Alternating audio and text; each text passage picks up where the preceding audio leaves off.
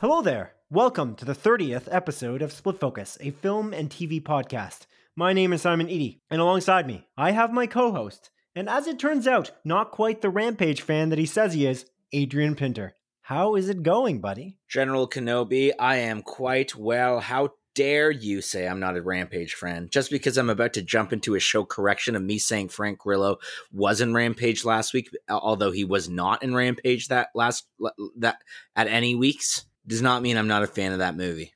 I just mix up actors. I actually don't know what you just said. It was very confusing. But yes, you made a mistake last week. I wrote this down, not you. You didn't catch yourself. I caught you. I caught me. You thought Frank Grillo was Joe Manganiello in the movie Rampage. That's what happened. Or you thought he was The Rock.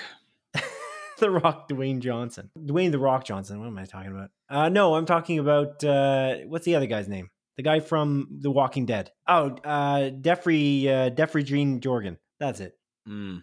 You know? Isn't it Meffrey Gene Dorgan? You kind of said most of the words I just said. No. If you're going to be creative. Anyway, Jeffrey Mean Borgen. Jeffrey Gene Jorgen. This is so dumb.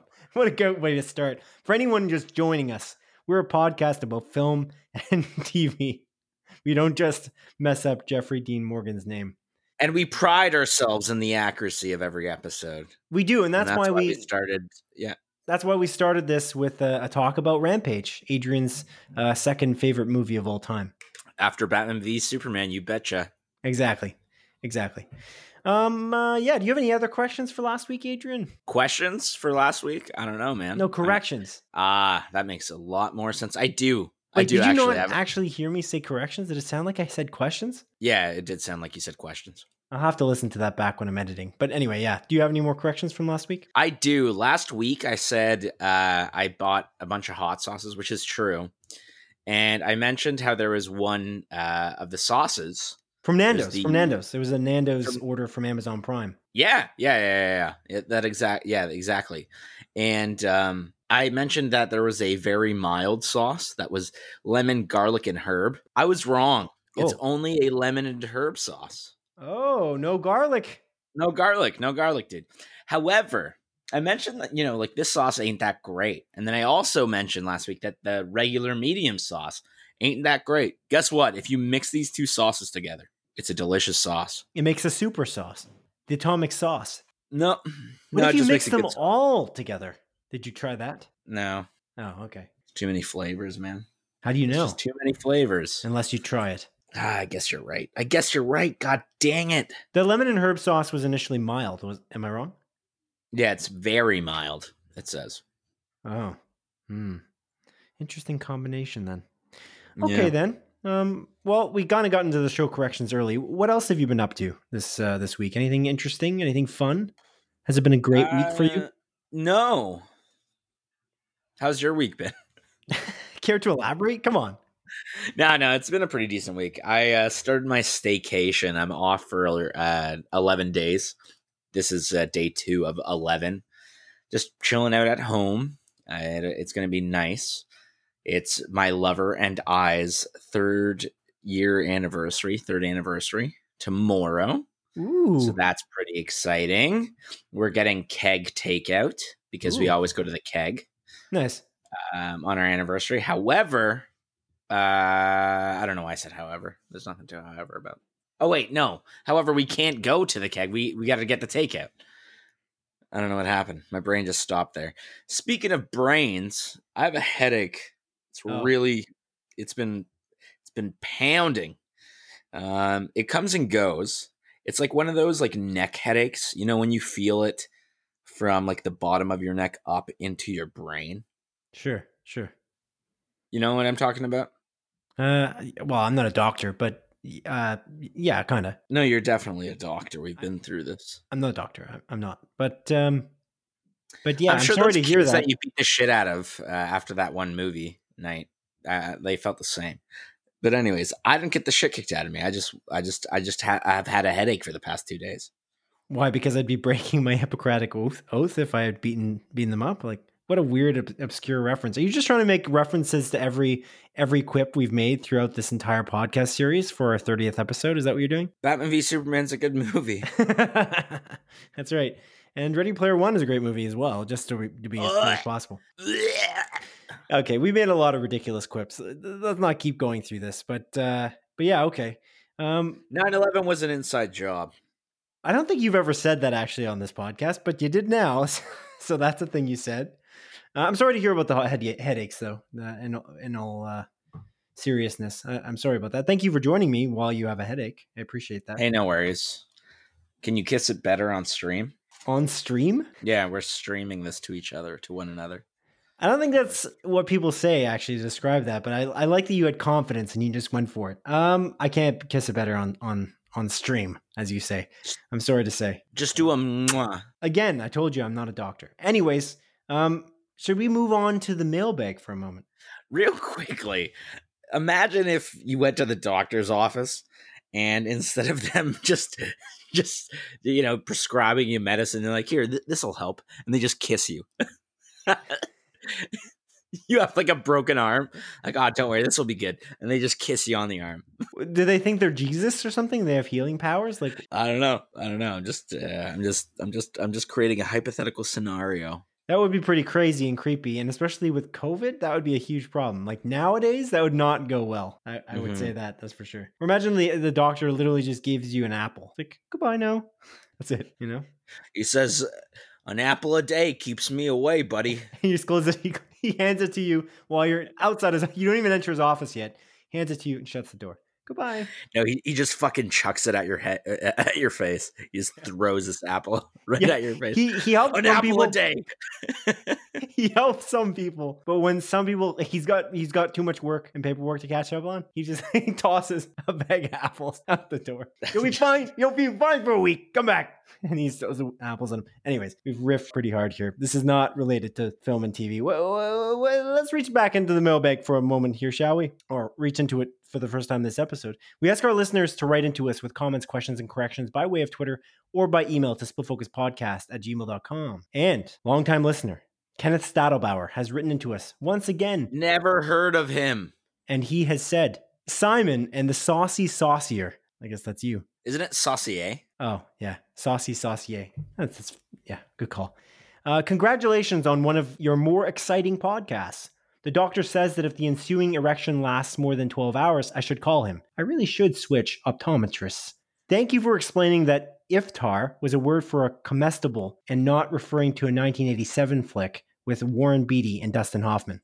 Pretty sure that's Ishtar, but yeah, cool. Wasn't it iftar? Iftar is Iftar is the thing we were referencing last episode. Breaking the fast during Ramadan. But Ishtar is the name of the movie. Okay. Fair warning, you might hear some squeaking in the background. I do. Yeah. Ellie is playing with one of her squeaky toys. And my lover has provided her with that product. No, I didn't. I apologize in advance. I'm trying to take it away. Hey, don't make me break up with you prior to our 3rd year anniversary, okay? I also hear her in the background as well. Does she want to join us? Pull up a mic. Nah, she's out of this episode. It's the one time you'll hear her. I'm just kidding. I'm kidding. It sounds like I'm an abusive boyfriend, like a very rude boyfriend. I'm not. I treat her with respect and dignity. Okay, I'm going to continue Kenneth's email now. I forgot we were reading an email. Yeah, we're mid-email. We're deep into it. Let's do it. WandaVision is definitely unique. Without giving away spoilers, I find it interesting that they carried over some of the sexism and political paranoia, communism, from the time period, but thankfully left out the racism and, of course, left out the smoking ads because of Disney's drive to keep smoking out of their media. Worth noting is that the credits give thanks to writers of some of the most pivotal story arcs. I'm pretty sure it's spelled just ARCS, isn't it? No, it's arches. I'm pretty sure it's ARCS. Anyways, pivotal story arcs for the characters, possibly as a hint as to the direction of the series. On another note, Canada definitely is getting the raw deal for movie releases. In the irrational states, you have the option of seeing most of them in theaters or free on your streaming app, where in the land of maple syrup and meese, you have to pay $30 each to rent them. If watching it at home is the only option, it would make more sense to wait until the disc release and own a copy permanently. Movies like Godzilla vs. Kong are meant to be larger than life, with the roar vibrating your eardrums. Insert overly dramatic sigh. Thanks. Socially distanced love to you both, anxiously awaiting the next installment of Split Focus. Signed, Kenneth, and a quote here as usual. Whenever possible, one should always try to eat the rude. A quote by Hannibal Lecter. I think that's a misquote. That's actually by Armie Hammer. Ah. Got him! Low-hanging fruit. But yes, Ken. Thank you again for writing into us. Like, again, any other listeners can too. There's a lot of references, as Ken always does, to our last episode, and they're basically clarifications of what we've talked about. We definitely talked about WandaVision. I continue to watch WandaVision, obviously, this week. It came out another episode on Friday. And this show is fantastic. And we're definitely going to make a closer look. I'm just saying that now. I don't know if you're going to agree with me or not, but I think we're definitely going to make a closer look episode to deep dive into the entire series once the first season is done. Am I wrong? No, you're not wrong. And I hate that you're trying to take my idea. I literally said last episode that we're going to do a closer look on it. Oh, okay. And you come in this episode and they're all like, "Oh yeah, we're gonna do a closer." I don't know about what you're thinking.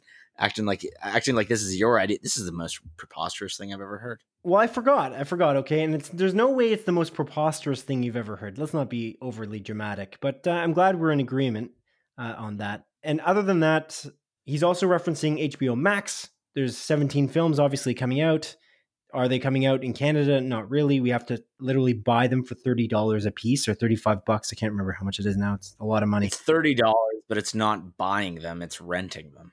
Right. You're buying the ability to rent it for a short time. He does mention here discs. I don't know if the discs, I feel like buying discs is not super popular as it once was. As much as 4K Blu-ray discs are arguably the best quality you can get for like your 4K TV. I don't think that's, as popular as streaming. So I don't know if people are actually waiting for a disc release. I just wait for the digital release to buy, which I find actually happens sooner than the disc release, surprisingly. But yeah, interesting. Yeah, no. I'm in agreement with you on that front. I definitely do want to buy a few movies though, like on 4K. Most notably, I still really want to buy Blade Runner 2049 and Interstellar. Those are like the two movies that like I know I'm going to buy on 4K Blu-ray, and then I'm going to watch it on my goddamn PS5, baby. Well, why haven't you done it yet then? Huh? I just haven't gotten around to it, man. Okay, that's fair. Yeah, cool. Yeah, those movies are fantastic. So, well, at least Blade Runner is. What was the second one you said? Interstellar. Oh, yeah. Interstellar is my favorite Christopher Nolan movie. Ooh. What's yours? I think I know this, but what's yours? Is it The Prestige? Yeah, it's my favorite movie in general. So yeah, no wonder I knew it. Indeed. Well, what have you been watching this week other than WandaVision, Adrian? Well, real quick, I've been talking about Attack on Titan each week. I am now fully caught up on the English dub of it, and I now have to wait week to week for the final season.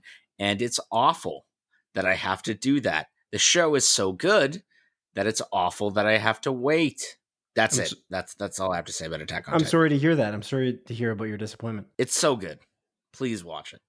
Anyways, the only other thing I've watched this week is we briefly mentioned this last week that we wanted to watch One Night in Miami, directed by Regina King. That's what I watched. Did you watch it? I did indeed. And it's on Amazon Prime, here in Canada at least. I think it's actually everywhere, at least in the United States as well. But yeah, what did you think of One Night in Miami? So I watched it quite literally an hour before, like I finished it an hour before recording this episode. Oh, so it's fresh. And fresh in your mind. It's super fresh, baby. And I really, really, really liked this movie. It's fantastic. I there's something about a bottle episode that I just love so much. And this movie is essentially a bottle episode that it's four dudes having a conversation. It's the fictional retelling of One Night in Miami, where Cassius Clay, who I'll be honest. This is my ignorance coming out. I had no idea that Cassius Clay was fucking Muhammad Ali. I had no idea that they were the same Really? person. I maybe I knew it and then just forgot it. What But I was about like, what about like after watching Once Upon a Time in Hollywood? Did you not wonder who Bruce Lee is talking about in that movie when he says like when they're talking about Cassius Clay, he's talking about it with Brad Pitt's character. Specifically, just before the fight scene that they have. You just thought he was just a random man? well, like it's weird because I've heard the name Cassius Clay and I've heard the name Muhammad Ali, and I knew they were both boxers, but it never clicked in my brain that they were the same fucking person. I don't know what it is. Maybe I'm just like incredibly ignorant, but yeah, it's just I was watching and I was like, where the fuck's Muhammad Ali? in this movie, because I remember it being like Muhammad Ali is one of the four characters, and then when they bring in Muhammad Ali, Sam Cooke, Jim Brown, and Malcolm X, I was sitting there and being like, wait 1 second, I swear to God, I remember Muhammad Ali being one of these people. And out of those four characters, Cassius Clay is the only boxer. So I then was like, wait 1 fucking second. And I Googled it real quick. And yeah, indeed, my thoughts while watching this movie were proven correct. However, it's just something I feel like I should have known prior to this, and I don't know why I didn't. I kind of wish you got to the end of the movie and then they announced that he changed his name. That would have been fun if you actually learned it then. But yeah, oh well, too bad. Well, it's super interesting to know that like that's how Muhammad Ali, like his name was created. It's very interesting. This movie makes you think a lot. I don't know. There's something about movies that I really like about learning, like where it teaches you things, I guess. And it's super interesting to see this movie. It takes place in like the early 1960s. I think just a few years before Malcolm X gets assassinated or murdered, which is like actually the word they use at the end of the movie is that Malcolm X was murdered, not assassinated. And I don't know, it's really great. It's like these four friends that, to be honest, I don't know much about, like on a personal level. I know about Malcolm X, but everything I've heard about Malcolm X, I don't know if it's just like the education system that we were growing up in or just everything I don't know, like whatever I've read or just heard in passing. Like Malcolm X, to me, up until I watched this movie, seemed like an extremist, like awful person. And this movie kind of paints him in a slightly different light. Like he is an extremist to a certain extent, but his motives are not bad. You know what I'm trying to say?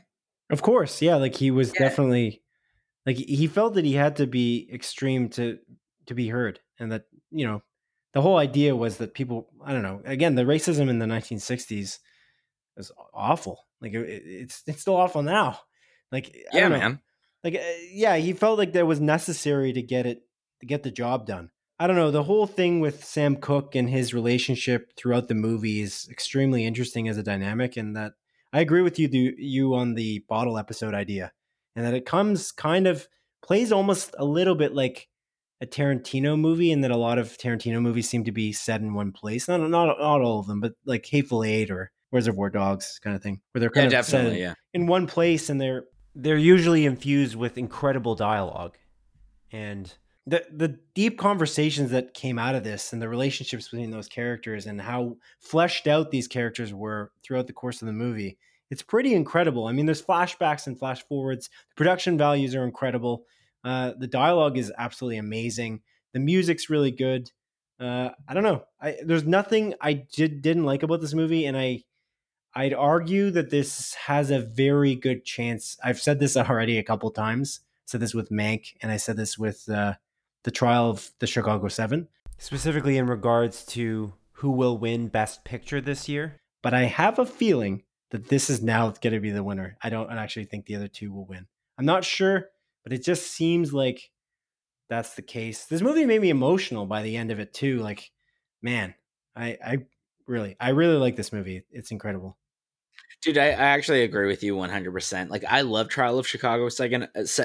I think that movie's like 10 out of 10. But for whatever reason, I finished this movie being like, man, this is on another level. Like the idea that this is Regina King's directorial debut is mind blowing to me.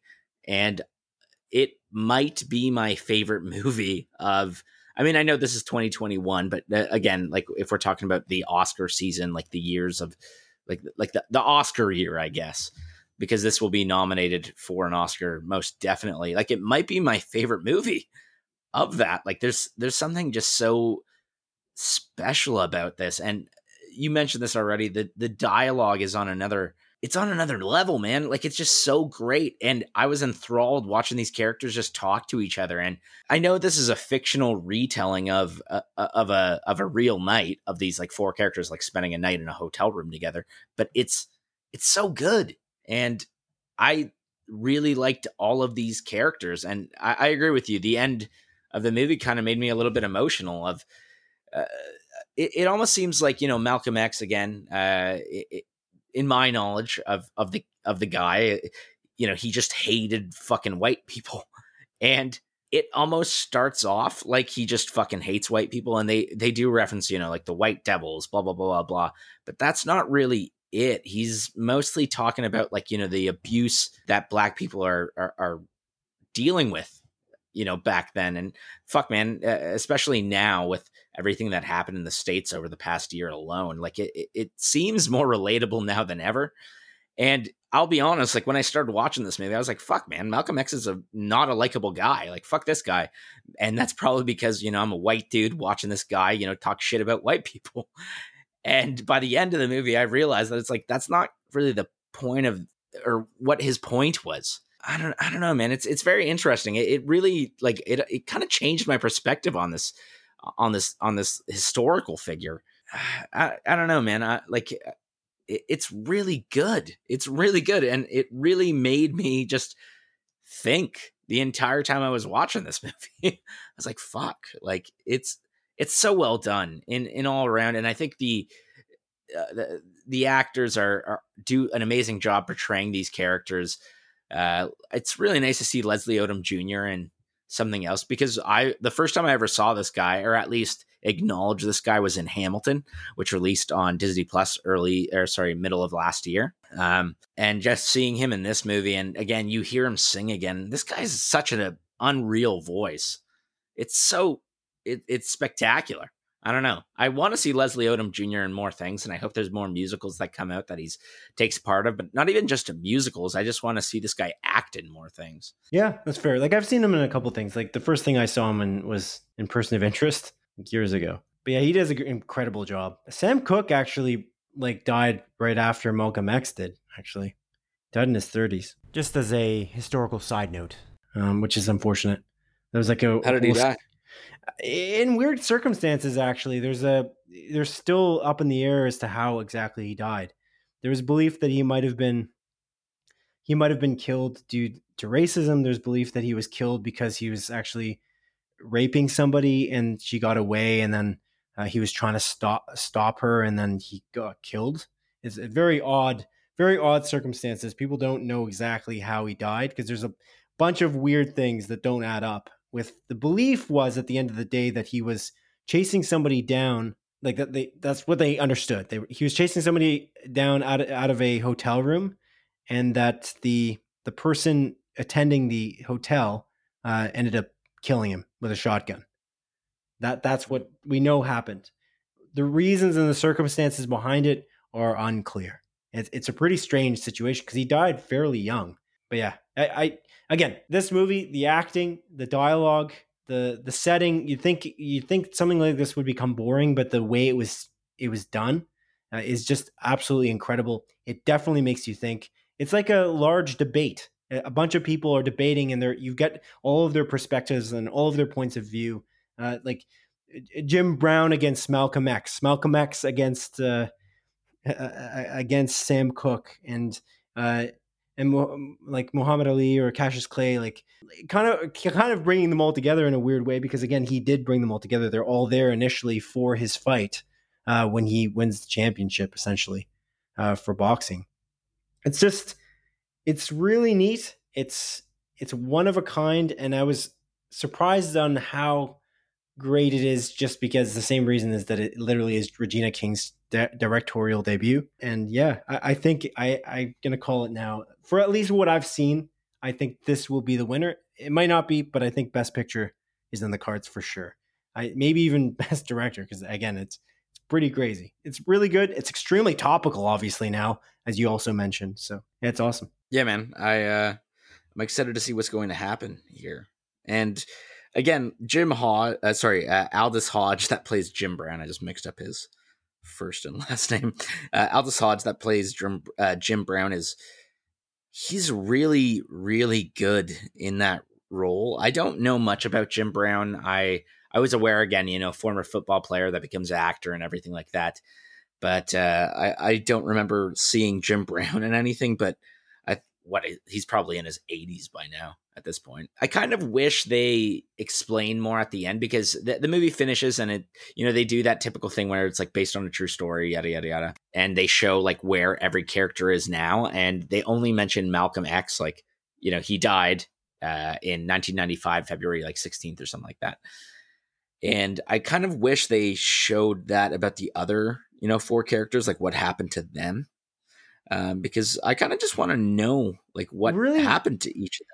It wasn't what the movie was about, though. I think like the idea was these figures who specifically, it's about the civil rights movement and how they specifically influenced it.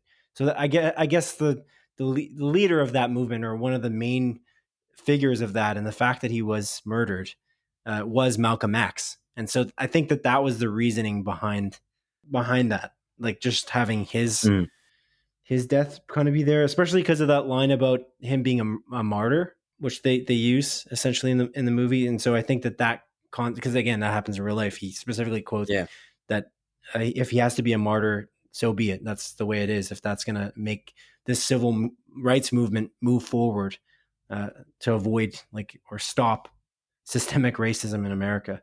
So that's a good point. I recommend this tremendously. That's what I would end on with this conversation, is that 100%. Everyone should watch this movie. It's extremely well done in every way, and it keeps you engaged the entire time, which you would think, again, that's with a bottle episode thing. Sometimes I think that a bottle episode will bore you, but for me, I was completely interested from start to finish. There was not a moment I was bored, certainly. Yeah, man, I agree with you 100%. Yeah, you hit the nail right on the head there, where it's like you'd think you'd be bored throughout this, but you aren't. Like, you want to know what happens next. And it's kind of cool because the movie takes place in the matter of one single day. Like, it is one night in Miami, and the movie kind of just plays off.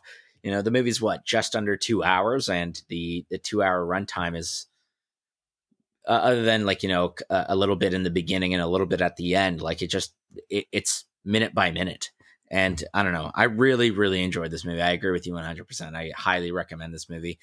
Fun fact: the Aldous Hodge, who plays Jim Brown, he's in The Invisible Man as he's in The Invisible Man as Elizabeth Moss's sister's husband or something like that. Am I wrong about that? Or sister's friend? Aldous Hodge. Did I say Albus? I meant Aldous. I think I'm thinking Albus Dumbledore. He is in it. Yeah, that's correct. I was wondering why he looks so goddamn familiar. Yeah, that makes sense. Actually, one other thing to mention that I forgot, I had this note written.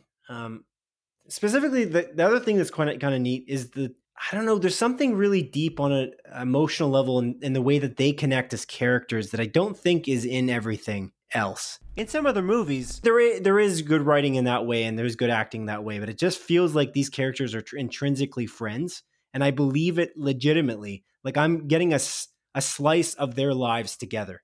I don't know if you get what I'm saying here, but I almost harkened back to when I was in university, and there was when I went abroad to a hockey tournament with my teammates, as an example, and we're in a hotel room together.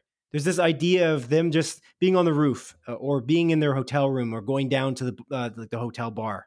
That kind of idea, it just felt visceral. And then I felt that I was just seeing this slice of an actual moment, almost in history, but the way that they actually connect is extremely It's like it's not that unique. Ultimately, they're human beings, but I just find that was extremely well written to the point where, again, I just feel like I was there. If that makes sense. No, definitely, man. It seemed like a genuine friendship, and Yeah. like it not all friendships are like, yeah, we're best pals, like nothing will ever go wrong. Like it showed a bunch of layers of friendship, of being there for each other, having these deep conversations, getting upset and angry with one another. Yeah, the deep conversations aspect was like how deep they went, and you could tell like when, for instance, two characters enter back into the room where another two characters are sitting in the room, and they're clearly had a deep conversation with each other as they're sitting across from each other on like each on their own double bed, and like they're just you can see that they were in deep conversation to a point where, again, it just feels like it's extremely real in every capacity. Again, can't recommend this movie enough. If you have the time, it's not extremely lengthy, and you have Amazon Prime Video. Yeah, exactly. Yeah, if you have Amazon, you have no excuse not to watch this movie. Yeah, like I was reeling from it actually. I watched it and I was like, I got emotional at the end. I was like, this was something that I did not expect at all to be this good. And I was just thinking about it before I went to bed. I almost couldn't go to sleep because I was like, this is phenomenal. Anyway. Yeah, I'm glad that I watched it like just before recording this, because I feel like I can really put it all out there. And I don't know. Yeah. Again, it made me think. Yeah. Do you have anything else to say about this? I'll probably remember something at some point, but I don't want to bore the listeners. You should watch it yourselves. Get your own opinion about it, and then write into us at splitfocuspodcast@gmail.com, because we don't get enough letters. So I'm just going to say that. I would love to be able to talk and give us letters, converse with the audience more often, but it doesn't happen as often as I would like. All right, cool. All righty, on to the news then. No. Yes. Let's begin with a small collection of more focused stories that have been particularly pertinent this week. Number 1. According to publication The Hollywood Reporter, John Wick screenwriter Derek Kolstad has been hired on to write and showrun a Dungeons & Dragons TV series. Dungeons & Dragons is a tabletop role-playing experience in which players use their imaginations to inhabit specific roles in an action-adventure storyline of the Dungeon Master's imagining. Likely due to the COVID-19 pandemic, sales of Dungeons & Dragons merchandise by gaming corporation Hasbro rose by a significant 20% margin in 2020.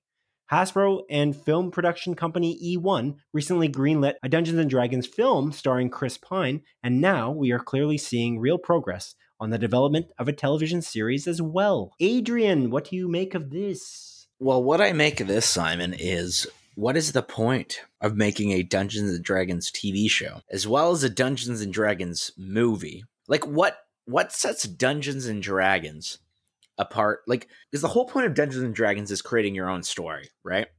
Yeah, it's basically. It's a tabletop role-playing game that you play with your friends and you create your own story. So by making a movie about this, which this story isn't necessarily about, but by making a TV show about this, yeah, these creators are making their own story. But like Dungeons & Dragons is essentially just Tolkien. It's the same sort of premise, dragons, dwarves, orcs, fucking goblins and elves, etc. We're already getting a Lord of the Rings series from Amazon that's coming out. Like, what can this show do to set itself apart? Because Dungeons and Dragons is, to be blunt, generic. Everything is based off of Dungeons and Dragons, so not necessarily everything, but I don't know. Like, what's the point of this? Like, how can you make this good? How can you make this a compelling story? I guess since you're not adapting anything, you can just go however you want to go. But I don't necessarily think Dungeons and Dragons is interesting because of the lore behind it. It's interesting because you hang out with friends and play it. It's funny, actually, you say that about it being generic. I was thinking that, funny enough, I didn't realize why I connected the two, but I connected this idea of creating a Dungeons and Dragons movie and TV series, apparently, with the idea of creating a World of Warcraft movie. And I didn't know why until now, and I guess I just really didn't think about it, but that's really why. It's that World of Warcraft is generic, like the idea of orcs and elves and dwarves and humans like clashing. It's like, yeah, okay. Yeah, what's the point of this? The weird thing is that they're making a TV series and a movie. Like, they're kind of going hard on this all of a sudden. It seems like probably because of COVID-19 coming into play. and because of their significant sales, so they think that they can possibly make money on the movie and TV series, like get viewership because of the how hyped this whole product line is now. But I think the only way for them to be successful at all would be, and I know you said it's generic to follow these storylines. There are campaigns that are famous in Dungeons and Dragons, so they could do that, like a movie about those. I think though the best way to do this would be to do something like Community did. That's what I got the impression that they were doing. So Community, of course, is a long, well, not really very long running actually, but it's a comedy series created by Dan Harmon with Joel McHale and Alison Brie in it, and Yvette Nicole Brown. Regardless, if you haven't seen it, you should watch it. It's incredible. Donald Glover. Yeah, they have Chevy Chase. Yeah, it's true. Dean Pelton. Dean Pelton. Yeah, that's the guy's name. His name is Dean Pelton. Are you ready for this? I'm a peanut bar, and I'm here to say your checks will arrive on another day, another dime, another rum, another dollar, another stuffed shirt for another white collar. Criminals, Wall Street. I think. Oh, you stopped. I'll stop. Yeah, I know. I thought you were going to keep going, and I was going to just be like trying to interrupt you, but you stopped. I was kind of. I'm almost disappointed in the community value that you left behind, but whatever. I don't know if we can get copyright struck for something like that. Oh yeah, it's possible. Yeah, you never know. Jim Rash is actually the name of the actor who plays Dean Pelton. I always found it interesting that Jim Rash actually wrote, I think it's Descendants, the Oscar. The movie. Well, he won the Oscar for that. I think he did. He won the screenwriting award for Descendants. I'm pretty sure you're right. It's the movie with George Clooney's in it. Yeah. Yeah, and Shailene Woodley. Cool. Yeah, no, yeah. Dean Pelton's awesome. But regardless, we're getting really sidetracked. The whole idea is that episode of Community where they basically Abed plays the dungeon master, and they're all players in this world, and they kind of just they did a really good job with the comedic aspect of it. Is that what this is going to be for the TV series of the movie? Or do you think actually they're just going to play off the lore of Dungeons and Dragons? Is that what the impression you got? Because I don't actually know enough. Like, there's just not enough information I have about this to really comment about it other than to speculate at this point from what I've seen. One thing I know about big corporations is that they often miss. Yeah, that's fair. So I think they're going to go like the serious aspect of it. So, funnily enough, Dan Harmon, the creator of Community, and as well as like Rick and Morty and stuff, he has his TV show, which airs on some random fucking network. I don't know if it's still going. I watched the first 2 seasons. It's called Harmon Quest. Yeah, long story. This, yeah. It's pretty much just Dungeons and Dragons, but he plays in front of a live audience with 3 other people, and then usually has a guest star for every episode, and they're playing through a campaign, and they have like their original characters, and the show animates over like what they do as well, and it's fucking hilarious. It's fantastic. I really love it. The issue with getting season 3.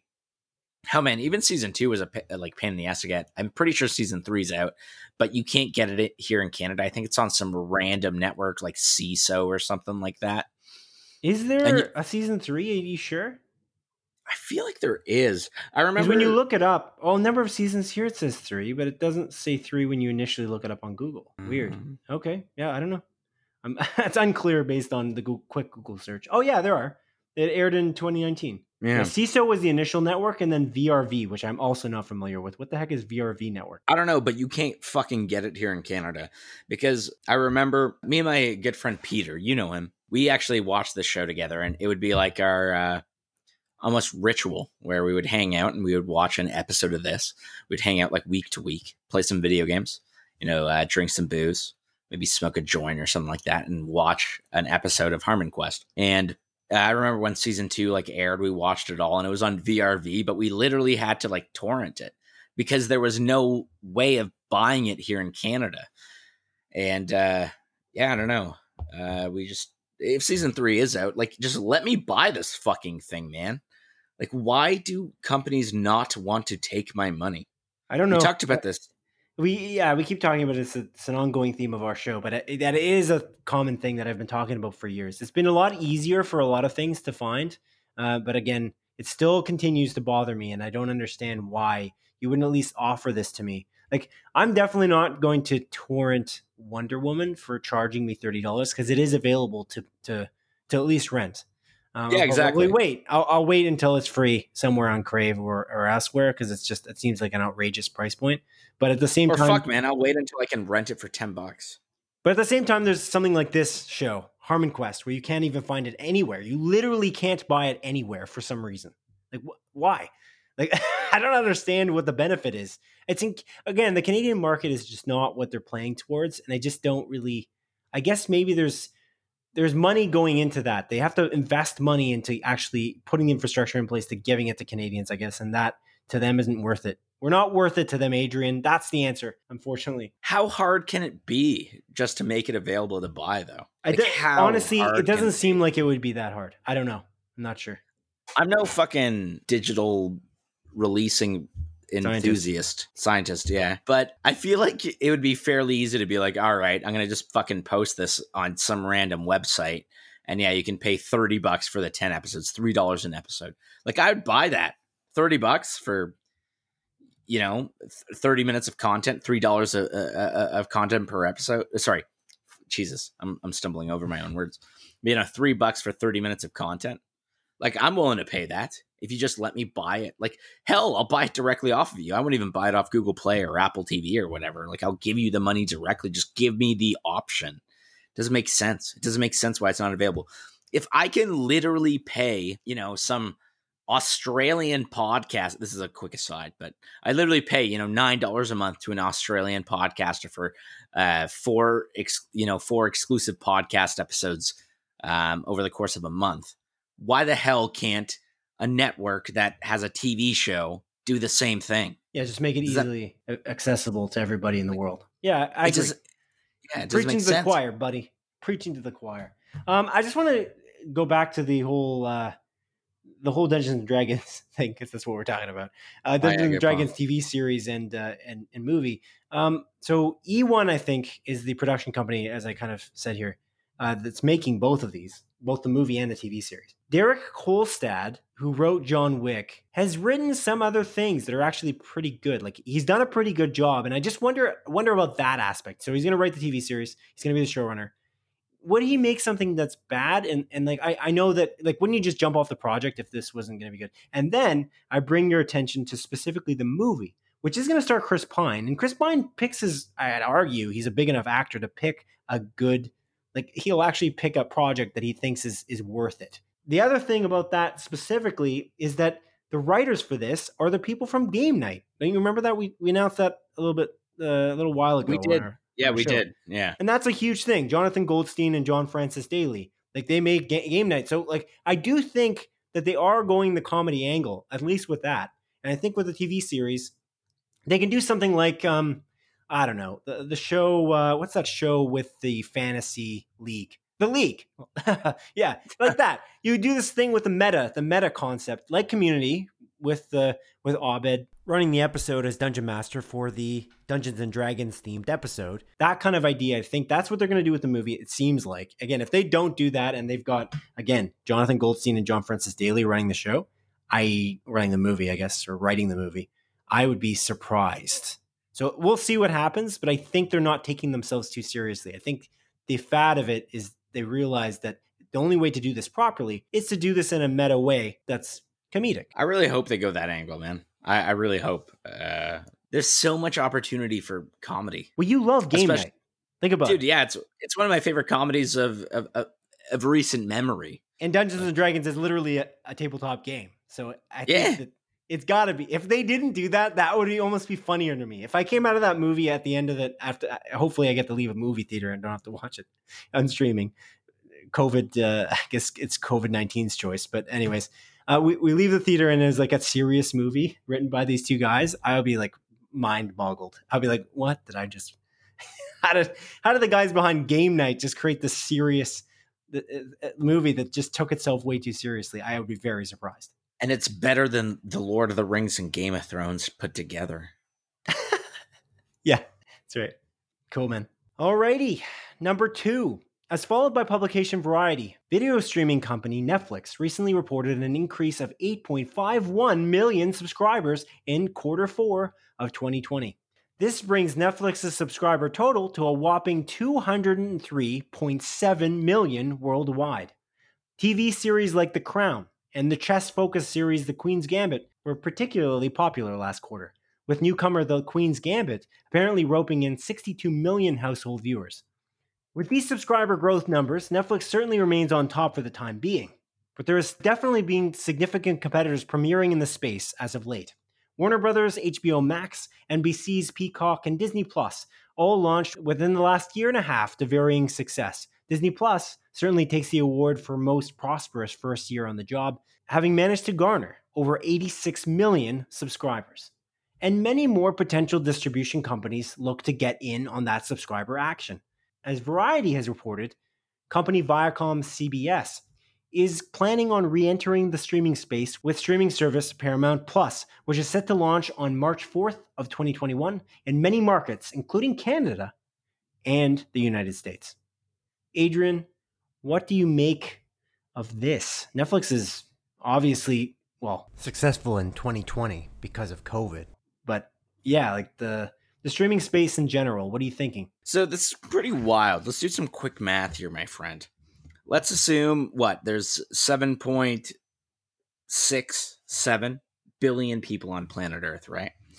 And with Netflix having 203.7 million subscribers, I'm going to do a quick Google search.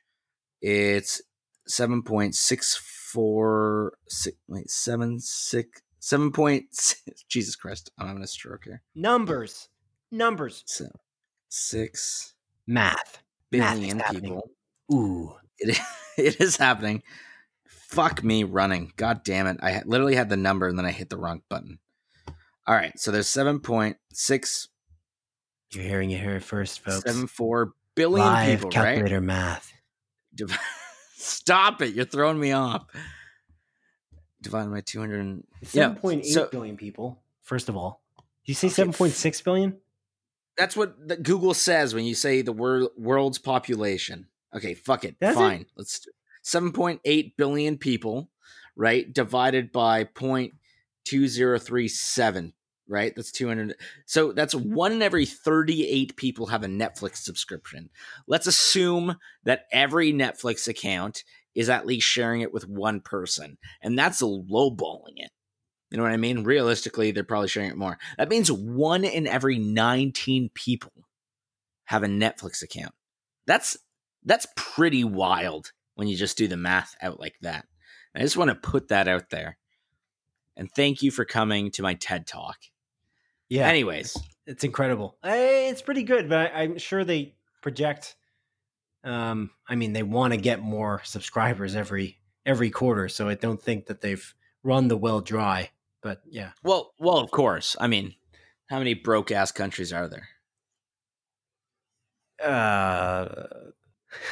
There are poorer countries, yeah. Sure. That came off as offensive, didn't it? A little bit. I don't know why though, because there are broke countries. That's not actually that crazy to say. Maybe I made it offensive by my sudden pause. And your hesitation made me rethink my statement. You know what's weird? Because my mind instantly, when you said how many broke ass countries are there, I instantly went to when Donald Trump specifically says, you know what I'm talking about? He said, what did he say? I can't remember. Shithole. He said shithole countries. What a ridiculous thing to say as a president of the United States. Hey, man, we don't have to worry about that guy anymore. He ain't the president no more. It's true. It's true. You know, we got another super old white dude as the president of the United States. Yep, we do indeed. Almost. But on the plus side, it seems like he's more for bringing people together. Again, we're not a politics show. I voted for whoever you voted for. In this case, you didn't actually vote because you're Canadian. So yes. I would have voted for whoever you voted for. Set that aside. And despite the fact that you didn't vote, we ask you all to vote when there's an election. Yeah. No, I'm just kidding. At this point in time, fuck that racist asshole. Am I right? Oh, yeah. Okay. Oh, wow. You're actually taking a stance. Should we? Look at you go. I'm going to take a stance, man. Fuck that guy. He's a mean person. I don't care if you're Republican, but I do care. I just feel like if you support you know what? Let's throw that to the wayside. I don't care if you're a Republican. Go for it, man. Politics are to each their own. Hell, man, maybe I'd be a Republican. We don't know. I just don't like Donald Trump. I think he's kind of an asshole. Yeah, well, like there's good Republicans. It's not really about. Oh yeah. It's preposterous to say that every Republican's a racist. That anyone that says that, it's like, go, dude, are you fucking kidding me? That's so not true. Exactly. That's so not true. That's the extreme. That's the extreme. But Donald Trump is a pretty ridiculous person. Dude, he's such an asshole. He's sick. I mean, he walked across to a church to hold up a Bible while, you know, the crowds of people were being shot at with rubber bullets and tear gas. I mean, I don't know. Yeah. I just, dude, it's fucking I'm not unbelievable. A fan. Let's just say I'm not a fan, but I'm Canadian. So what do I know? You know, what do I know? It's not my country. Yeah. Okay. Let's move on. What were we talking about? We're talking about Netflix. How do we get into Donald Trump politics? Let's move on here. So dude, yes, a lot of people have Netflix subscriptions. That is true. But a lot of the other streaming services are pretty well off too. Like, again, Disney Plus having over 80 million subscribers is wild. And they actually combined, because obviously Disney owns a large part of Hulu. They actually combined, I think they make it to like 130 million subscribers in total, which is pretty remarkable.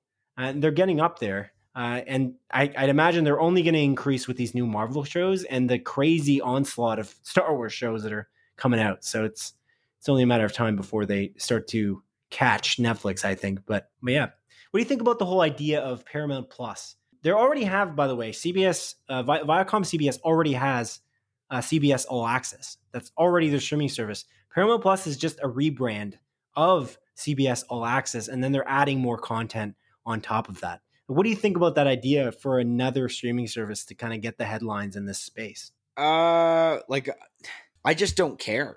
I don't care. Like, I'm never going to subscribe to Paramount Plus ever. I never even thought about subscribing to CBS All Access, but yeah, okay, let's add more movies to this Paramount Plus. What are you going to do? Like, fucking bring Sonic the Hedgehog there? Like, I don't give a shit. Dude, I'll watch it in theaters because ideally by the time the next Mission Impossible comes out, I'll just go there. I'll just go to the goddamn theater. No, but the other Mission Impossible movies will be on that streaming service. And then they'll create they'll also create their own content, or maybe a Mission Impossible TV series that's actually worth something. Like, they have the ability to do that part. The only thing is, it's just we're in like content overload, and that there's like a tremendous number of these streaming services that are all vying for our attention, and they know that, and they're really putting their money where their mouths are. It's just it's interesting, like the amount of things that HBO Max has announced for 2021, 2022, 2023 is crazy. So it's interesting. Yeah, I guess you make a good point, because I don't know, maybe I'm being a little bit hypocritical, because like to me, when Apple TV Plus came out, I was like, I don't care about this. And to be fair, like, I don't think I would have ever subscribed to Apple TV Plus, but I bought the iPhone 11 Pro Max and I got a year of Apple TV. Well, actually 15 months of Apple TV Plus. And I gave Ted Lasso a chance and I watched that show. And to me, that show is good enough to continue my subscription. As soon as Ted Lasso comes back, I'm going to resubscribe to Apple TV Plus. So yeah, like honestly, you might just, you may not have to resubscribe at all, because I mean they extended it, right? So yeah, well, they only extended it by 3 months, right? I feel like I'm reaching that. They re-upped it again. If you bought it in the very beginning of when they launched in 2019, was it 2019 now? It's crazy how long this has been. But I know. They specifically extended it again. Did you not see that? No, I didn't. How long? Until July, I think. Until the summer. Yeah, because they realized they're behind on they're behind their schedule. They were supposed to have all this hype of content, but because of COVID-19, they haven't been able to build the content that they wanted to really make this an enticing streaming service. Which is, by the way, this streaming service is one of the cheapest ones to buy. And it's on Apple devices. The big advantage for Apple is that they already have these devices in people's hands, and they know that they have that advantage. They know what the AirPods Pro can do, for instance, for like a spatial audio. So to have that advantage is why Apple can really survive in this space. And that Apple TV Plus is just another value-added service to what they already add in terms of hardware. They're selling you the MacBook, they're selling you the iPad and the iPhone, the AirPods maybe. And it's just another thing like, oh, I bought an iPhone and I also get Apple TV Plus. It's a pretty smart idea on their part. They have money for days, and so they can create content that would really rival Netflix. I don't even know if they're really trying to beat Netflix. They're just trying to create another thing that makes you want to buy their phone over a Samsung or the Google Pixel. But I don't know. Yeah, that's a good point, man. Yeah, you're right. They're in a You're different right. space. What my point was, they're in a different space than Paramount Plus. Like Paramount Plus doesn't have hardware, so I'm curious to see how they survive. Some of these are going to die. Like Quibi was the first one to go. Like unfortunately, Quick Bites, I should say, Quick Bites, streaming service. Whoa, Quick Bites. whoa. Quibi's coming back, baby, with Roku. Yeah, you're right. That's another one. Actually, Quibi now is a feed. It's like Apple TV Plus. Actually, Quibi is feeding Roku. So that people buy the Roku devices maybe for the Quibi content. Because there's pretty good Quibi content. Like, I really like Die Hard. And again, we talked about A Dangerous Game. Like, it's good. It's good stuff. Or that one show that I can't think of the name of. Fuck. The one that won awards? I don't know if it won awards. The Stranger. That was pretty good too, but Free Ray Sean won awards at, I think it was the Emmys. That was the one I was thinking of. Like the hashtag Free Ray Sean. You know Yeah, I was just supposed to be like, wasn't it hashtag? There's a hashtag, yeah. Yeah, number sign, hashtag, Free Ray Sean. Yeah. But there's some like absolute fucking garbage on Quibi as well. Like, didn't they bring back Punk'd? But not. Yeah, they with brought Ashton some stuff back. Like the show with Will Arnett also was arguably garbage. Was not the That was greatest. the worst thing I've ever seen in my goddamn life. I love Will Arnett. I genuinely adore Will Arnett and the things he comes out with. That I watched one episode. I was in bed. It was the worst 8 minutes of my goddamn life. The worst. That's again Simon. a little extreme. No, it was so bad. That was the worst moment of your life. Yeah. It was. Yeah. Wow. We're learning a lot about you on this podcast. You know, I like podcasts in which you learn something. And I think the audience just learned something about you. I'm here to teach you all something new, baby. Yeah. Okay, then. Number 3. As reported by online publication IGN, director Zack Snyder's cut of the 2017 Justice League film will be a 4-hour movie on HBO Max as opposed to a 4-part miniseries, as previously stated at the DC Fandom event last August. Evidence of this change was presented when Zack Snyder was asked by a fan on social media network Vero whether his Justice League cut was still meant to be a limited series or instead planned to be a one-shot movie. His notable response to the fan was simply the words, "one shot." The Zack Snyder director's cut will reportedly cost Warner Brothers an additional $70 million for reshoots and post-production work when all is said and done. Many actors, such as Jared Leto, Joe Manganiello, and Amber Heard. Oh, sorry. Boo! Frank Grillo in it. No, I'm just joking. Funny. Jared Funny. Leto, Joe Manganiello, and Amber Heard were brought in. Boo! Oh, I thought you were booing Joe Manganiello for a second. I'm like, what's wrong with Joe I was doing Manganiello? Amber Heard, dude. Okay, fair enough. Were brought in for reshoots in order to realize Snyder's original vision for the film. The Justice League Snyder Cut is currently planned for a March 2021 release date on HBO Max. Adrian, a 4-hour movie or a 4-part miniseries? Which one is it? Well, Simon, I'm glad it's a 4-hour movie, personally, because I feel like if they did a 4-part miniseries, we would just have to wait week to week for it, and I'm glad that it's all dropping at once. I can just sit my ass down, watch this 4-part miniseries, ideally have it on Crave TV on launch day, but probably not. 4-hour movie? Yeah. You just said, watch this 4-part miniseries. God damn it! I made a big mistake. So which one do you like? I'm confused now. I want the 4-hour movie. Oh, okay. Just give me it all at once. I'll sit down, I'll watch it. I can make it into a 4-part miniseries if I want to. I'll just pause and play as I please. I can't wait. I can't wait for this goddamn thing, man. I think this is going to be what I want. Doesn't necessarily mean that it's going to be amazing in terms of what everyone else wants. But I love Batman v Superman. I haven't disliked a single Zack Snyder movie. I'm all in on this, man. I can't wait for this.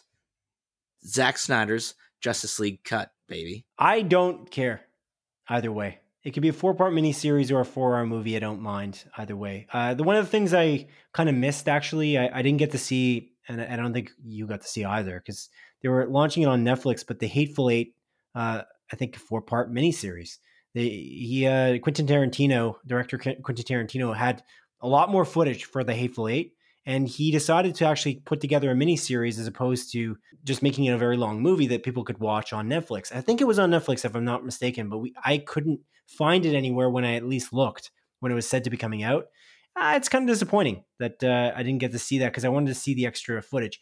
Ultimately, though, if it was a 4-hour movie he decided to make or a 5-hour movie, because I think that's how much footage it was 5 hours, maybe it was a 5-part miniseries. I don't know. Regardless, the idea of it being a 4-hour movie that I could watch all at once or many parts wouldn't have bothered me either way. I just kind of felt like I was left out of being able to see what Tarantino had come up with for the longer version of his cut of his film, The Hateful Eight.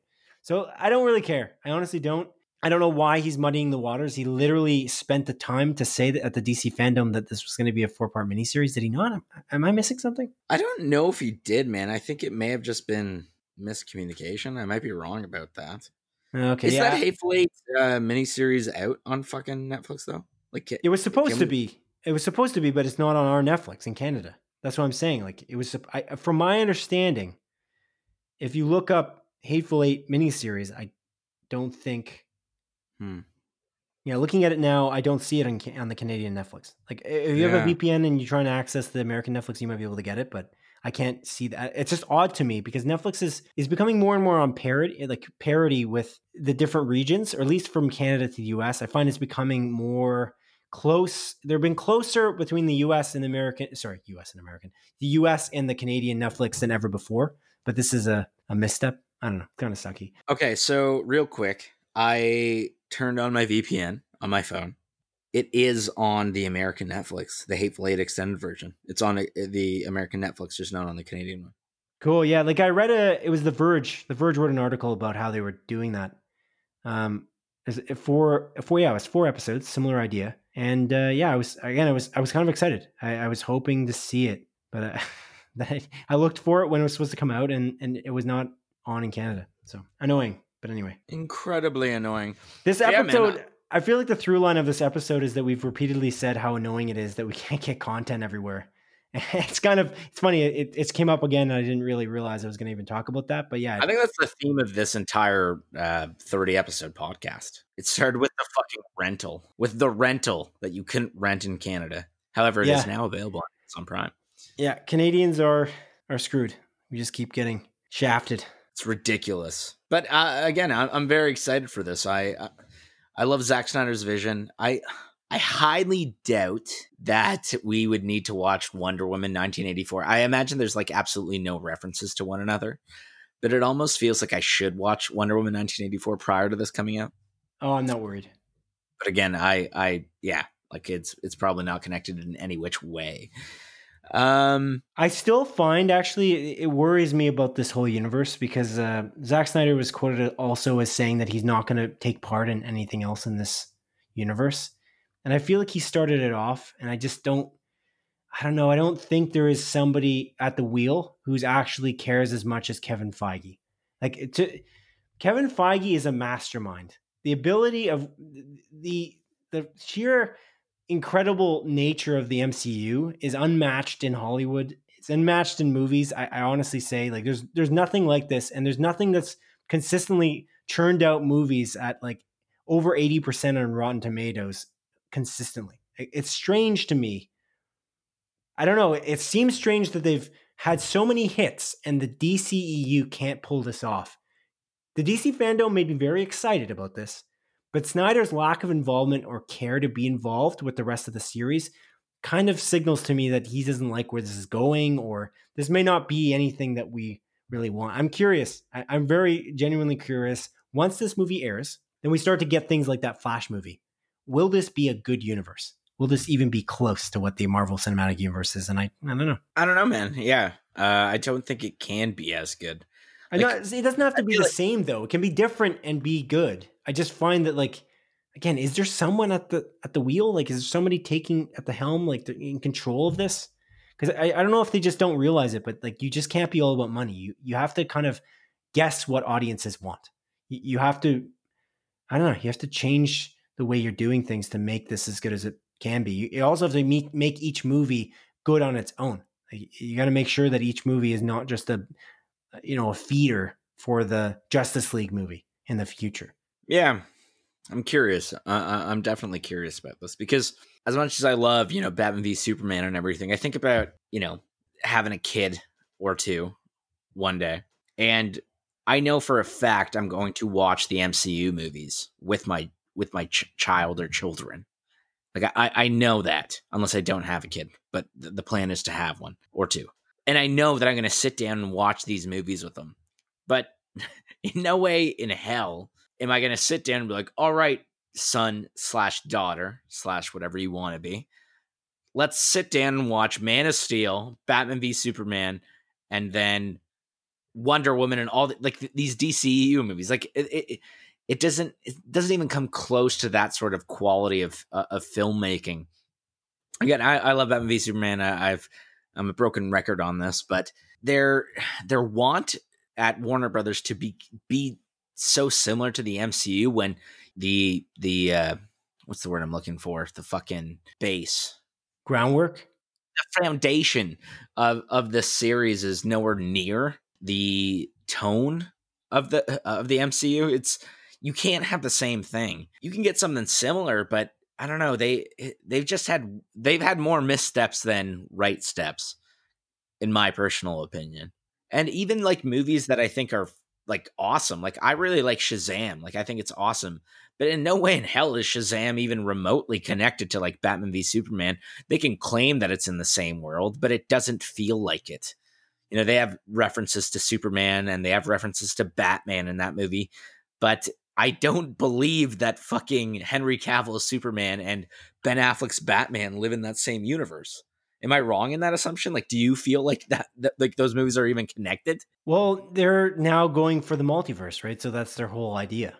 I just hope that whoever is now in charge of this, producing all of these movies, is now understanding that they can create something really cool, but are they able to do it in a way that's, I don't know. It's just can't be greedy. Like, I don't know. You're right. Like, why Shazam was like, when I almost didn't want to watch Shazam because I'm like, what's the point? This is just going to be another kind of, really, it's going to be a Marvel formula movie because they're just copying that style, which they did. Because again, Shazam fought himself, didn't he? It's kind of funny in tone the whole way through. It's kind of got this very through line kind of comedic aspects, obviously with Zachary Levi. He comes in, he gets his superpowers, he's kind of getting used to them, and then he loses them kind of in a way, like loses a significant fight, and then he comes back in force and beats the guy who looks exactly like him and has the exact same powers. That's the Marvel formula in a nutshell. And that's why that movie was successful, but that's not a remarkable movie. In fact, it's kind of forgettable. It's good, but it would be nice if it was connected because at least it would give, I don't know, it would start to create a groundwork, but they just don't seem to care. I don't know what the deal is. I'm just confused. Again, we'll see what happens, but I don't know. We talked about this a lot with the DC fandom very early in the beginning of our podcast. And it kind of gave me hope when I watched the DC fandom, like how much fandom there is around this movie series, but what will happen is the question. Yeah. Cool.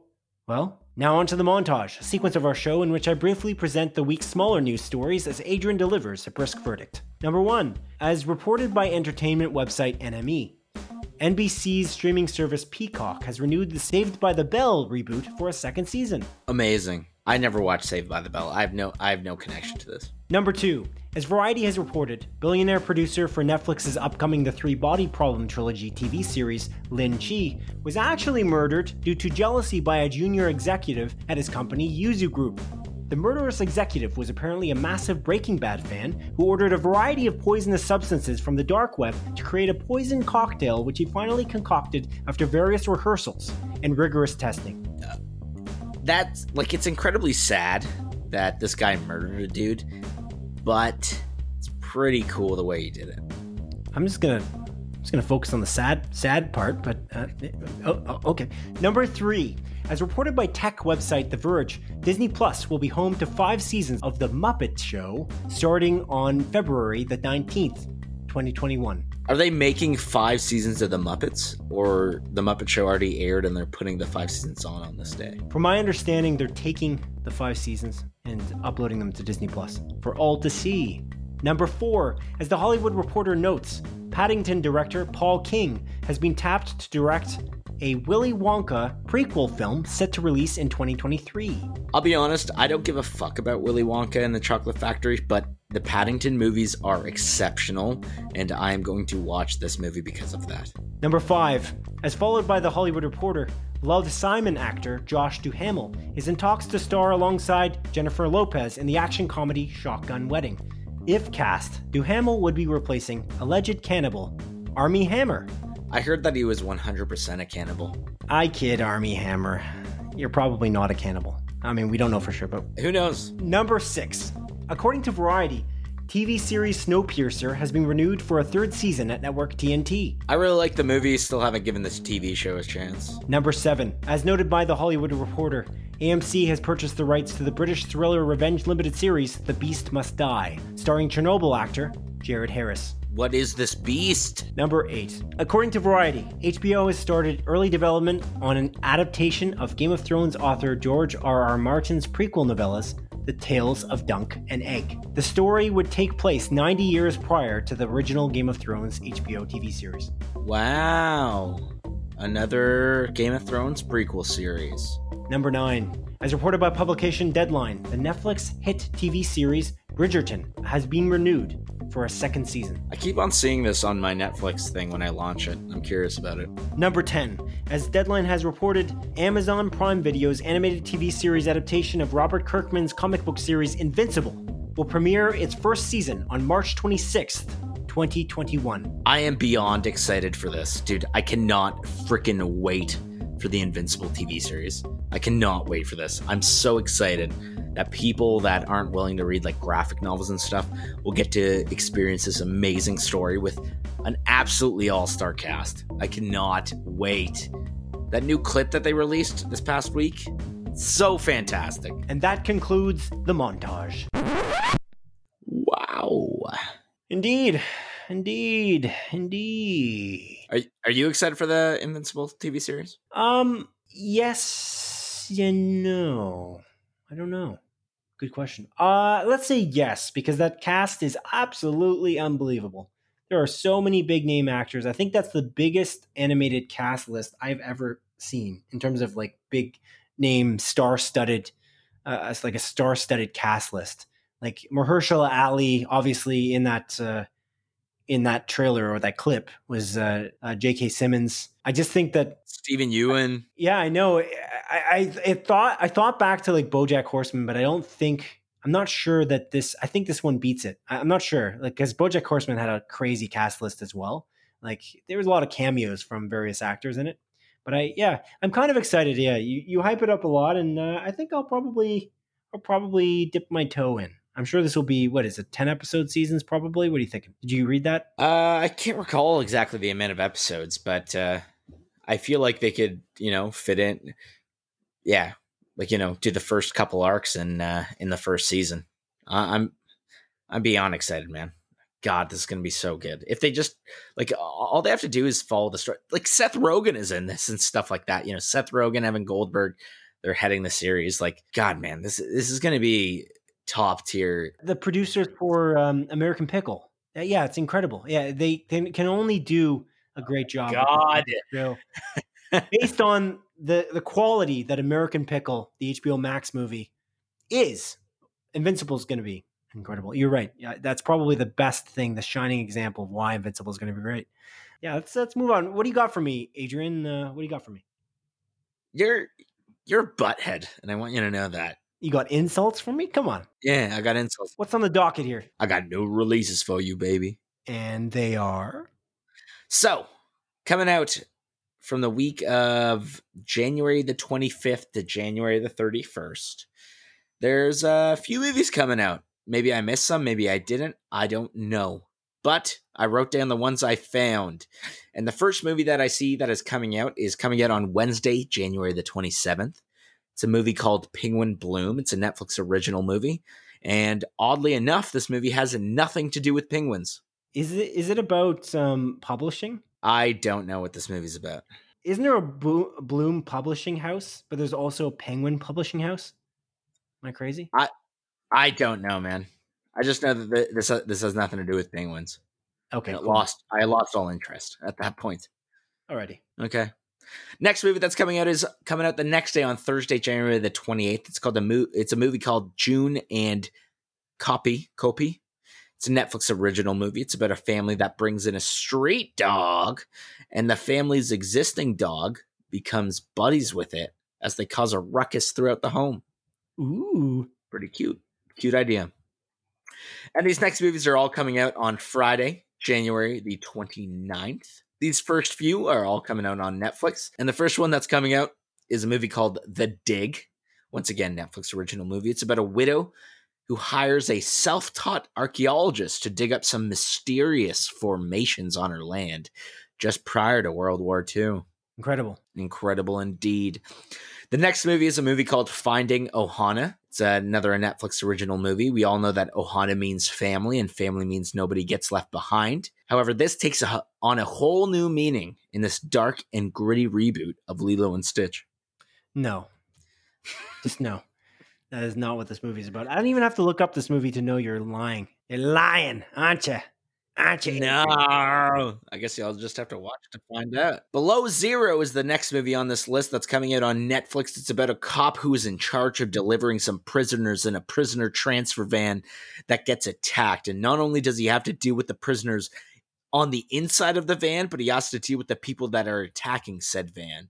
But on top of that, he has to deal with some frigid temperatures, Simon. Oh. Ooh. Ooh, chilly. All right, baby. The next movie that's coming out is a movie called Palmer. This is actually a Apple TV Plus original movie.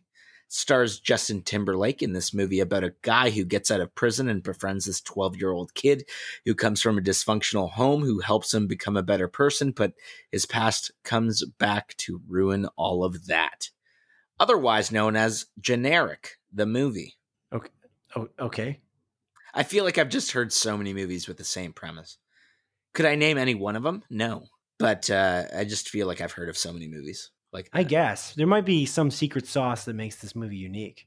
I haven't seen Justin Timberlake. Jinx. You owe me a relationship and 2 kids. Why would I owe you anything? I just jinxed you. You owe me a relationship and 2 kids. Okay. We have lots of kids, apparently. If you've listened to this podcast for longer than 5 episodes, you'll realize that there's lots of kids I owe Adrian. But anyway, Justin Timberlake, I haven't seen him very often in movies lately. Have you? No. He's kind of been missing in action. I wonder what he's up to. Honestly, like, if you're that rich, it's not like you really have to do anything. It's true. I just feel like oftentimes these guys are like just, passionate about what they do, though. It's not about getting rich. But yeah. Yeah. Yeah, man. Yeah, man. What's the next movie? Savage. This is confirmed by Movie Insider and the Apple TV app. It's a video on demand rental. This is about a guy named Danny who grows from an innocent young lad in New Zealand to a big baddie enforcer of a gang. Wow. Yeah. Wow. Pretty interesting. Next movie is a movie called Haymaker. This is confirmed by Movie Insider and the Apple TV app. Once again, it's about a form. Are you serious? Are you fucking? That was on your side. You're talking about the ding, the notification ding. Yeah, that was from you. It wasn't. I dude. heard it through my headphones that I'm wearing right now. I heard it through my headphones. No. That's not Be Savage here. Ah, you know what? It was me. It was me. That was a. Wait, no, it wasn't. My phone's on silent. No, it wasn't. That was through you. No. It wasn't. Sorry. Next movie is called The Night. No, it's called. Wait. Oh yeah, I already said Haymaker. The Night. This is confirmed by Movie Insider and Apple TV app. Once again, a video on demand rental. It's about a couple that gets trapped in a hotel with real demons and their own demons until they confess up the secrets of their marriage. Oh. Ooh. And then the final movie coming out next week is a movie called The Little Things. The Little Things. They all just turn. That's a Good Charlotte song. You ever listen to Good Charlotte? Not too much, no. Yeah. The little things, the little. Anyways, I'm not going to sing it. Who cares? I used to love Good Charlotte when I was younger. I still do. Whenever I hear them, I'm like, man, I really like Good Charlotte. But Good Charlotte used to be my favorite band back in the day. Anyways, The Little Things. This is confirmed by Cineplex and the trailer. This one's coming out in theaters, apparently. You can't rent it nowhere. This is one of those odd situations. Well, I mean, it's coming out on HBO Max. It's the first HBO Max movie of the 17 movies. Oh, you're right. I'm a fool. I'm a fucking idiot. In Canada, though, we can't watch it, so lucky us. Oh, you think it's going to be one of those $30 rentals? Oh, yeah, for sure. Bullshit. Bullshit. You're probably right. Anyways, it's that Denzel Washington, Remy Malek, and Jared Leto movie about trying to find a serial killer who is most definitely Jared Leto, but they don't have the evidence. However, the trailer looks actually really good. Oh, I don't yeah. know. Oh, I'm excited for this for sure. I really want to watch this, but again, we don't have an easy way to watch any of these movies this year. Sucks. Yeah, me too. Do you like Jared Leto? I can't remember if we've talked about this. Wait, why did you say me too? To what part of what I said? Like, I really want to watch this. Oh, yeah. I was like, it sucks. Me too. Me too. Yeah, it sucks, and so do I. Oh, Is what I was saying. oh, I see. Okay, good to know. Do you like Jared Leto? I feel like we've talked about this before on the podcast. Do you like Jared Leto? Yeah. I think he does a great job when everything's in. To be honest, but I just find he's a little too extreme. But like in terms of his method acting, I think you don't have to go that crazy. We definitely talked about this with his role in Suicide Squad and how his castmates are like, okay, yeah. Yeah, here, let me fucking jack off into a condom and mail it to you. It's like you do that in any other job, you'd be fired. But I was sitting there thinking, I was like, why aren't there method actors for people that are really nice? You know, it's like, oh, you're gonna play this very incredibly nice character, but nobody's ever like, yeah, I'll method act to that. Everyone's like, hey, you got to be this total piece of shit, and they're like, oh, dude, I can't. I'm gonna method act to this. I'm gonna leave the set and be this piece of garbage. But they never do that for nice people. You know what I mean? Maybe. I don't know. Well, like if you look at all of Jared Leto's roles, I'm sure he played a nice person at some point. You think he method acted that nice person? Yeah, I'd imagine every role he plays as that character. What do you mean? It's a good question, but I do think that that's if he picked a role that was a person that was nice, he would just play the person that's nice. Like he's not always a crazy person in every role. Lately, he has been though. I mean, he's playing a vampire in Morbius, and he played that blind villain kind of sort of guy in Blade Runner 2049. Yeah, 2049, and he obviously played the Joker. You think he's been fucking sucking people's blood or trying to like bite people randomly? Oh my god, maybe he's 100% a cannibal. Oh my god, dude, that's why he took the role. No, I think he's method acting as it. But if you method act eating somebody, you're still doing it. So, I mean, yeah, he probably emailed Army Hammer asking for advice. Again, low hanging fruit on that one. Just the jabs at the Army Hammer. I don't mind Army Hammer in his roles, actually, just to say. I really like Army Hammer. He's a good actor. I just want to. He's great out there. Again, unknown about the whole cannibal situation, but yeah, good actor. That guy. Well, man, even if it does come out that he is a cannibal, like he's still a good actor. Yes, it's the whole Kevin Spacey thing. Like Kevin Spacey, not a nice guy, not a good person. He's a great actor. That's how he got away with it for that long. Because he was acting out of it. Oh man. Yeah. I don't know. Maybe. Yeah.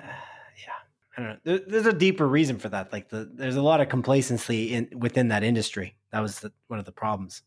But that's a deep question that I'm not sure I want to get into here. So let's reach back into the mailbag for a moment here, shall we? As mentioned at the top of our show, we ask our listeners to write into us with comments, questions, and corrections by way of Twitter or by email to splitfocuspodcast@gmail.com. And Marta Pinter wrote into us once more. And she said, that's my mom. It is indeed. And she said, good morning, love. This was directly to you, by the way. Just to get that out there. Good morning, love. I wanted to mention Palm Springs movie that you and Simon both liked very much. I watched it also. Not a huge fan. I found it forgettable. Nothing special about it. It wasn't bad by any means. Interesting storyline, okay dialogue, great acting, but still far less funny as I thought it would be. I also watched a movie called The King of Staten Island, which scored only 74 on Rotten Tomatoes, just as much fun as the Palm Spring one. Anyway, that's just me. Real quick, I respectfully disagree with you, Mother. I think Palm Springs is fantastic. I do really want to watch The King of Staten Island, though. Yeah, that's a Judd Apatow directed movie. Yeah, that should be okay, too. It is only 74 on Rotten Tomatoes, whereas Palm Springs is well above 90%. So the critics really do like Palm Springs. I don't know. I definitely didn't find Palm Springs mediocre. No, definitely not. Like, I definitely don't think it's a comedy first, though. Like it's funny, but I don't necessarily think it was meant to be like a shit your pants, like hilarious movie. I think it's a little bit more deep than that. And I don't know. I really love Day. that movie. It's like Groundhog Day in that way too. Like the darkness of what Groundhog Day is, it brings to the table here. There's a lot of lightness in the way that where it's shot, but it's definitely not. I don't know. Yeah, it's you can put it like in a category like it's a romance drama comedy type scenario with the death loop type scenario where you keep living the same day over and over again. So yeah. The King of Staten Island is on Crave, by the way, here in Canada. Oh, maybe we should catch that one and talk about it at some point. Yeah. Yeah, it stars, what's his name? Pete Davidson. Yeah, Pete Davidson. Thank you.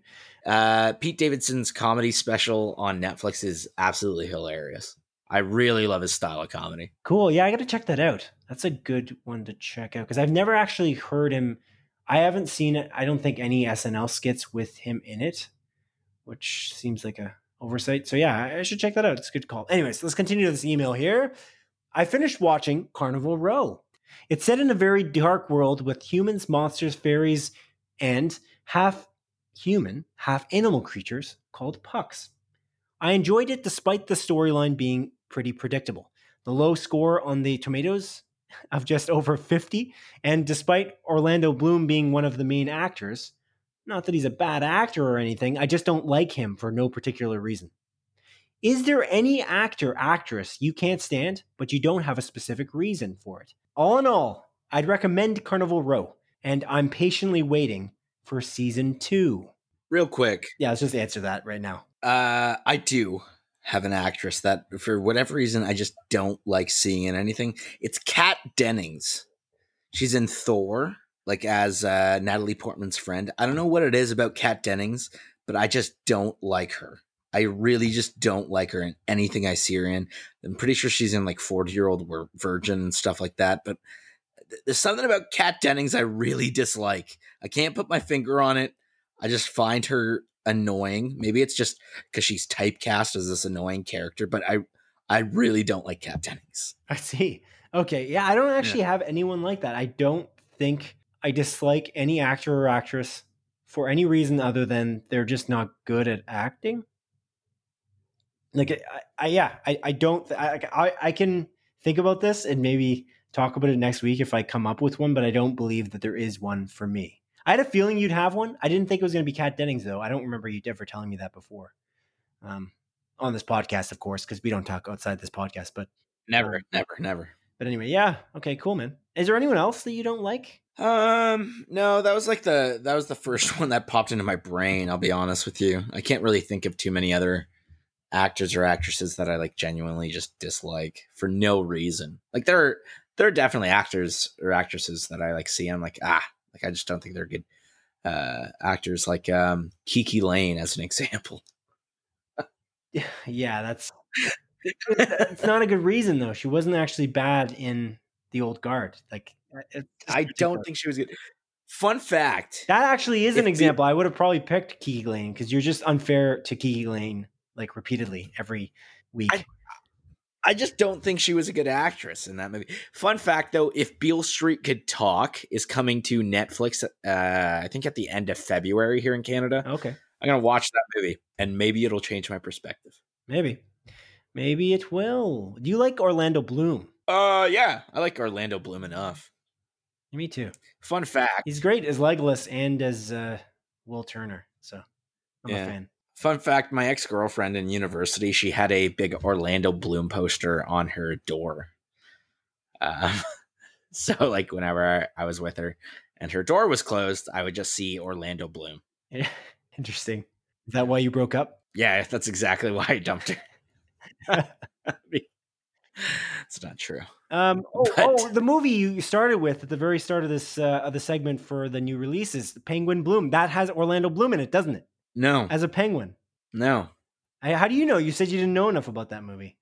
I know that has nothing to do with penguins, Simon. All right, I guess I'll keep thinking about what the movie is about, and I'll ask you a couple more questions later on in the show. What do we got here? Let's finish this. Let's finish this email, shall we? On the subject of cannibalism. Oh, we're getting into it here. Your father always says, "Oh my God, my dad's a cannibal." No, I'm just kidding. He's going to make a soup out of me when I die. Do I take this statement seriously? Not for a second, but this is because I know him and know that it's his attempt of a morbid joke. Also, he would never say it to anyone else. In the case of Armie Hammer, I'd like to think he was attempting a joke too. But why to a stranger in a world that so many silly things are blown out of proportion? It's a good point. That is a good point. And it's interesting to know that me and my dad are similar in the sense that we both talk about making our significant others into soup/stew. I didn't know my dad did that. I'll be honest with you. Oh, you just learned that now? Yeah, I'm not even joking. Well, I learned it when I read the letter, but I'm trying to bring it into this episode for more drama. Oh, I see. Cool. Alrighty. Anyways, moving on with this email. And you are funny. You both are. But I would very much like it if you toned down the use of the swear words, my son. I freaking love you, though, with exclamation points. Yeah, that's the end of the letter. It's a nice letter. I enjoyed it. Well, it took me on a ride. Took us on a trip. What do you think? I agree with you. It's weird that she called you son. You do swear quite a bit, though. Yeah, she's definitely not talking about me. But what? I've sworn on this podcast a little bit. Yeah. Way more than me. I say shit sometimes. Sure, I'll take it. I don't really care. But she's definitely talking about you because I'm, not her son. So. Yet. I don't even know where to start with what that's supposed to mean. But yeah, that's the end of our episode. That's the content for this episode, folks. What do you have to add, Adrian? Anything to say to our audience, to our listeners, before I do my typical close of the episode? No, not really. My head still kind of hurts, but it's definitely gotten better hearing the sound of your soothing voice, my friend. Oh, well, thank you. I appreciate that sentiment. And again, I thank you for joining me on this podcasting journey. Episode 30. It's pretty good. It's a pretty good run we've had. 30 episodes, 30 weeks in a row. It's not bad, I think. We definitely beat, I think, our record for the last podcast in that we specifically did 30 weeks in a row. I don't think we've ever done this many Mondays releasing in a row. And we're just going to keep continuing it. So you can expect, listener, to hear another podcast, have another episode to download from your favorite podcasting service, whether it be Apple Podcasts or Google Podcasts or even TuneIn Radio, or Amazon Podcasts, or Deezer.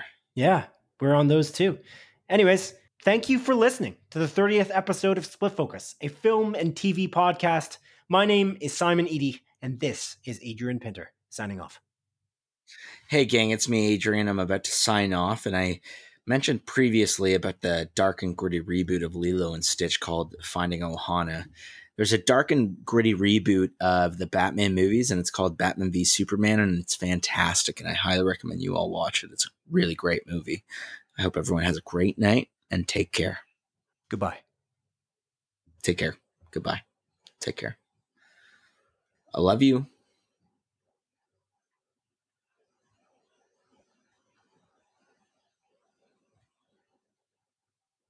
I love you.